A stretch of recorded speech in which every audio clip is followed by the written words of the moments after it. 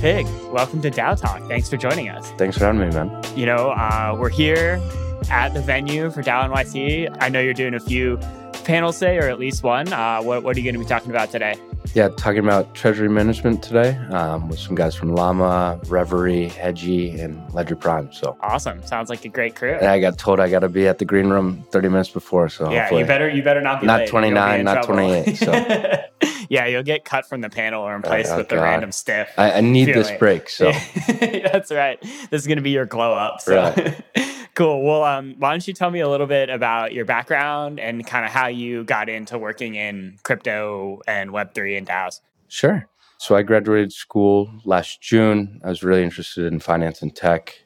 Most of my previous experience was in finance, but also really enamored by the idea of trustless, immutable blockchains.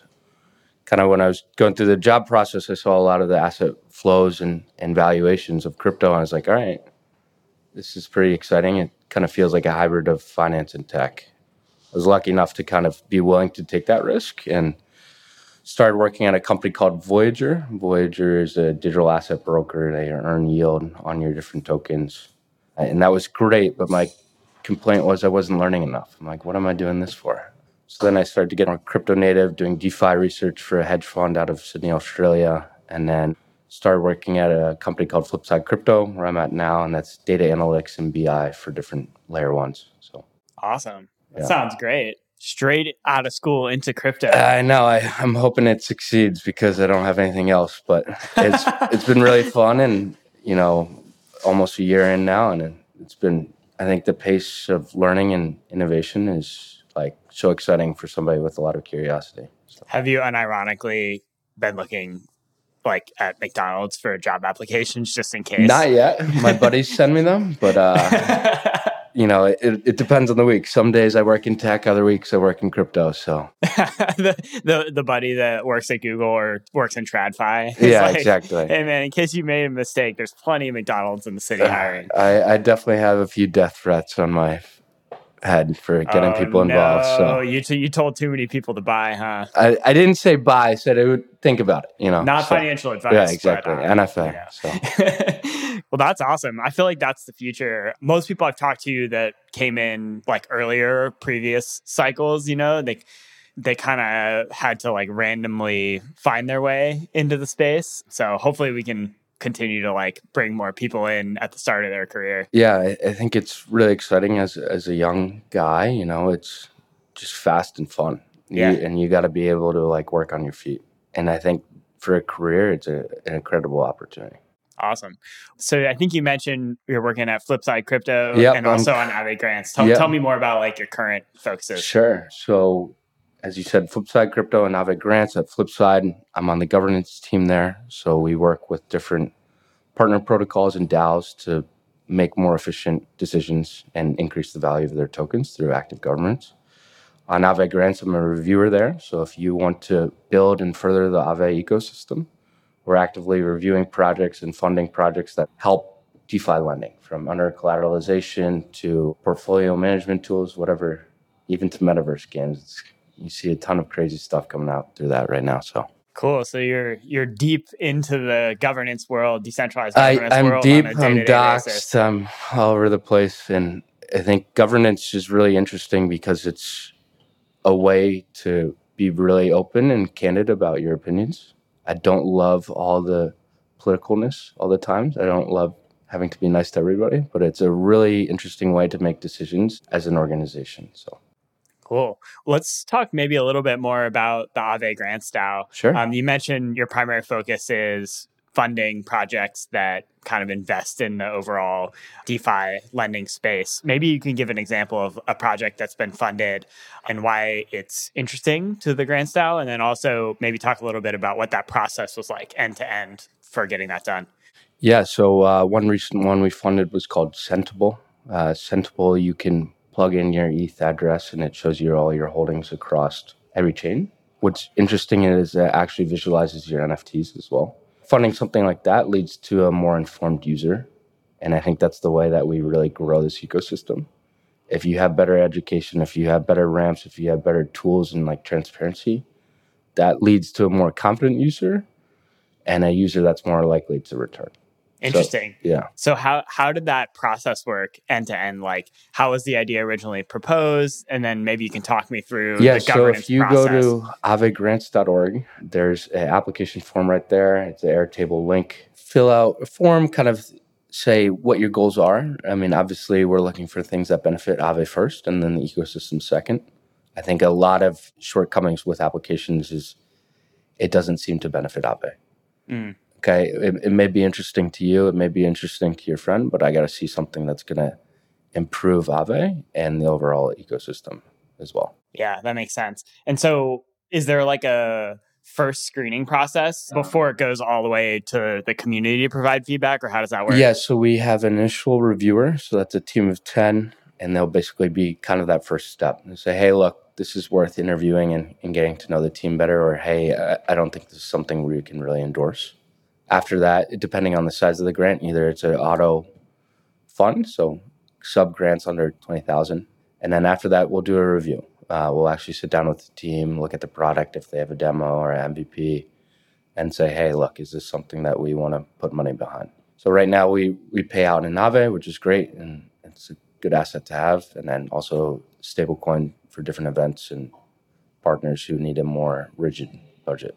Cool. That makes sense. So is it mostly that smaller crew that does the review, or is at some point like some broader subsection of the DAO voting as well, or providing feedback? Grants DAO is actually a very small, closed-end DAO. It's unique in that sense. It's about 12 of us, and I think we're expanding to 14, a full-time analyst, and then some marketing personnel as well. So would you describe it as like kind of a sub-DAO?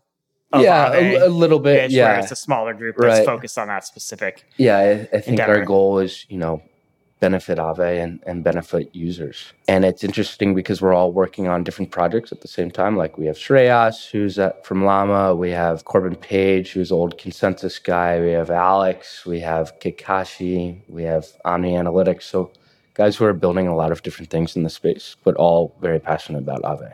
Awesome. That makes sense. Yeah. Once a project is approved, funding for a grant is approved, how do you think about success? How can you tell if an investment or a grant or a given set of grants is moving the needle for Aave on an ongoing basis? Right. Yeah, I think that's a great question. Something I think about a lot is a lot of these projects we're funding are tokenizing.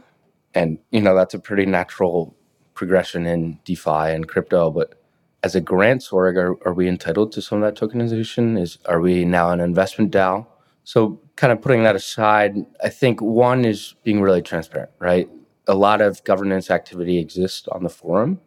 And as a grant recipient and somebody who's building, I think it's really prudent to be transparent about your progress and what you're building and how can you improve, right? Like asking for help is something that doesn't happen a lot in crypto, but I encourage a lot of projects to do that.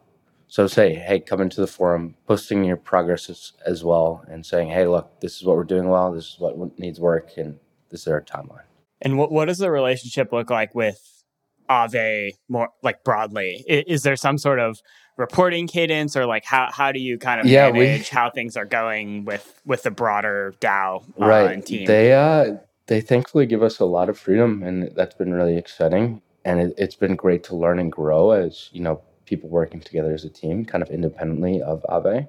Obviously, we have personal connections to Aave. We have friends who work there. We, talk to the more technical folks in terms of like node integration, like RPC infra and all that. But there's no regular cadence. We'll do, monthly meetings as a team, but it is really independent and it's autonomous, which I like, right? I can do my work at 1 a.m. or 3 p.m. And that's really powerful as a team that's across the globe. We have people in Singapore, we have people in India, we have people in New York City. And it's really fun to kind of bridge that connection. Yeah, absolutely. So one more question about Aave, like maybe less about the grants DAO and just about the protocol. You said everybody who works in the Aave grants DAO is very passionate about Aave, the protocol. What do you like about Aave? Why is this something you're interested in? My bias is definitely going to show. I think it's the best user experience. I'm also involved in Maker and some other DeFi protocols, but I think the best way to actually captivate users is to make something easy and straightforward. When you go connect a wallet and you can lend and borrow, that's really, really powerful. I would also look at the fees as well. Like if you're looking in this market, kind of what fees and what protocols are actually making revenue, Aave is the top 3. Yeah. And I think for sustainability and long-term growth, that's really important. I always try to, especially maybe when there's a bear market or we're seeing some of like the challenges that we still face as an industry and as a space, Aave is definitely one of the projects I like to think about where I'm like, okay, there's still a lot of challenges, but anyone can permissionally post collateral and get a loan transparently without any humans needing to be involved. Like that is pretty amazing. You know, it's definitely a fundamental innovation that provides very real value. Ton of use cases for across a different like customer demographic, right? Like if I don't want to use a credit card, I can collateralize my ETH from a paycheck and kind of send it to a Coinbase card and use that debt to borrow at a much lower percentage. You know, if I want to fund an ongoing project, if I don't want to incur a taxable event. And I think it's fun too. Like the idea of ghosts in a financial product is a good way to make it less scary. So yeah, Aave got you. Yeah, exactly. I've seen those around, but I don't know anything about it. Are you a holder? Are you? Aave got you? No, I don't. I have a few merch, but you know, it's a sweatshirt, so I'm not really rocking it in the summer anytime soon. So I do feel like there's like a fun brand there. Like, don't they do raves? Yeah. Rave. I've heard it called different. I'm gonna go to Paris, so I'm really excited for that one. But is that at ECC? Yeah, cool. ECC. I know the guy who puts it on, and he's a pretty fun guy. So I'm excited to finally do my first. So. Cool. Well, let's transition and talk a little about Flipside Crypto. So how does that project work? Like, what's your role there? Yeah, sure. So Flipside is kind of like a learn to earn model. So you know how a lot of people don't know about blockchains. We'll pay people to actually learn about different layer ones. So we work with Solana, Polygon, Near, Algorand, Flow. Previously, we're big Terra partners, RIP. But RIP. It's basically a really supercharged user acquisition model. So say you're a new developing layer 1, you want 2,000 users. We'll pay people in the native token or currency to create analytics, and they'll have a wallet and infrastructure, and they're more likely to kind of transact in that ecosystem and stay there. So gotcha. So what's your focus specifically? Yeah, so I'm on the governance team there. When we do deals with different partners, we hold the token on our balance sheet and we participate in governance. So, you know, Solana, Near, Flow, Sushi, we're actively participating in those governance spaces, as well as some other partner protocols. So Maker, Aave, ENS, Optimism, we all have delegations there and are in charge of voting and making informed decisions. How do you think about what to vote for? Like what are you optimizing for as Flipside Crypto? Yeah, I mean, governance process. First is data and making data informed decisions, because that's our bread and butter. Second is thinking from a more generally growth perspective. What's going to make this thing grow and what's going to make this thing have more users? Whether the given protocol or right. blockchain, I think a lot of other delegates, maybe their priority is decentralization, or maybe it's collateral and onboarding. For us, I think it's really important growth. That's what makes it a long-term product. And that kind of aligns with the overall product focus exactly. of driving onboarding. Right. We want to help people grow and help people be more informed and reward users for that. And I think that's really fun, right? Like if you have an hour and you know how to do SQL, you can access a free database and get paid $50 in Optimism. Cool. I love it. So I need you to drop like a governance story on me. What's the craziest governance moment in the life of Fig as a Flipside Crypto? Right. So I'm usually person. I'm on the ETH and EVM side, and was previously focused on Terra as well. But one I'd recently call out is Solend. I don't know if you've seen that. Solend? Yes. Yeah, I've definitely seen some tweets about it. Everyone's like, DAOs are dead. And I'm like, I don't know if it depends on the day if a DAO is dead. But and there's also lots of people here who are building. But right, yeah. Let's keep our voices down. Yeah. But Solend, it's a Solana lending platform, and they recently had a one borrower who had $150 million, and they were worried about liquidity. And I assume that was a pretty high percentage of the overall. Yeah, value. I should have the the percentage off my head, but I don't. But they basically decided to kit up a DAO in 6 hours. They launched a DAO in 6 hours. Say, hey, look, we identify this as a risk and we're going to vote on it. So they started a DAO in 6 hours, put up a vote that lasted 24 hours. And they basically had one dominant address that controlled the vote 99%. And it was the same address that had it was actually a different million? one. I think there's a lot of theories that there was maybe an investor or a core team member, but it was to limit that one address from withdrawing and causing a liquidity crunch. So were you involved in the vote? We were involved. We actually acquired a bit of Solon just to vote no. Not much, obviously, not enough to change the vote. Yeah. But they actually went back on the decision. Did they really? Yeah. Did they just unwind the entire DAO that they spun up? Yeah, they said, I don't know look, if I would call that a DAO, but the token voting whatever mechanism that they launched in 24 hours. You know, there was a lot of public outcry on Twitter, and it's like, hey, you can't do this. And I think they realized that that's not really the goal of crypto, and that's not really the D in DAO. So I think, as things start to stabilize, it's less worrisome, but it's definitely interesting how people kind of let emotions come into governance. Right. This idea of panic, quickly going to a vote, where it's really not a good decision. But I'm a bit contrarian. I like to vote no. Obviously we'll support good measures and initiatives to the DAO. I think it's good, though, for you all to participate in votes like that if you're doing governance across many projects, because it signals that, hey, we're not just going to go along with whatever the proposal is. We're going to actually, actively use our critical thinking and do what's best for the protocol. I think a lot of people, they want to make friends, and that's great. Like, obviously, I like talking to you and her and others, but you got to be willing to be defiant and willing to actually have opinions and stick by them when it comes to decisions.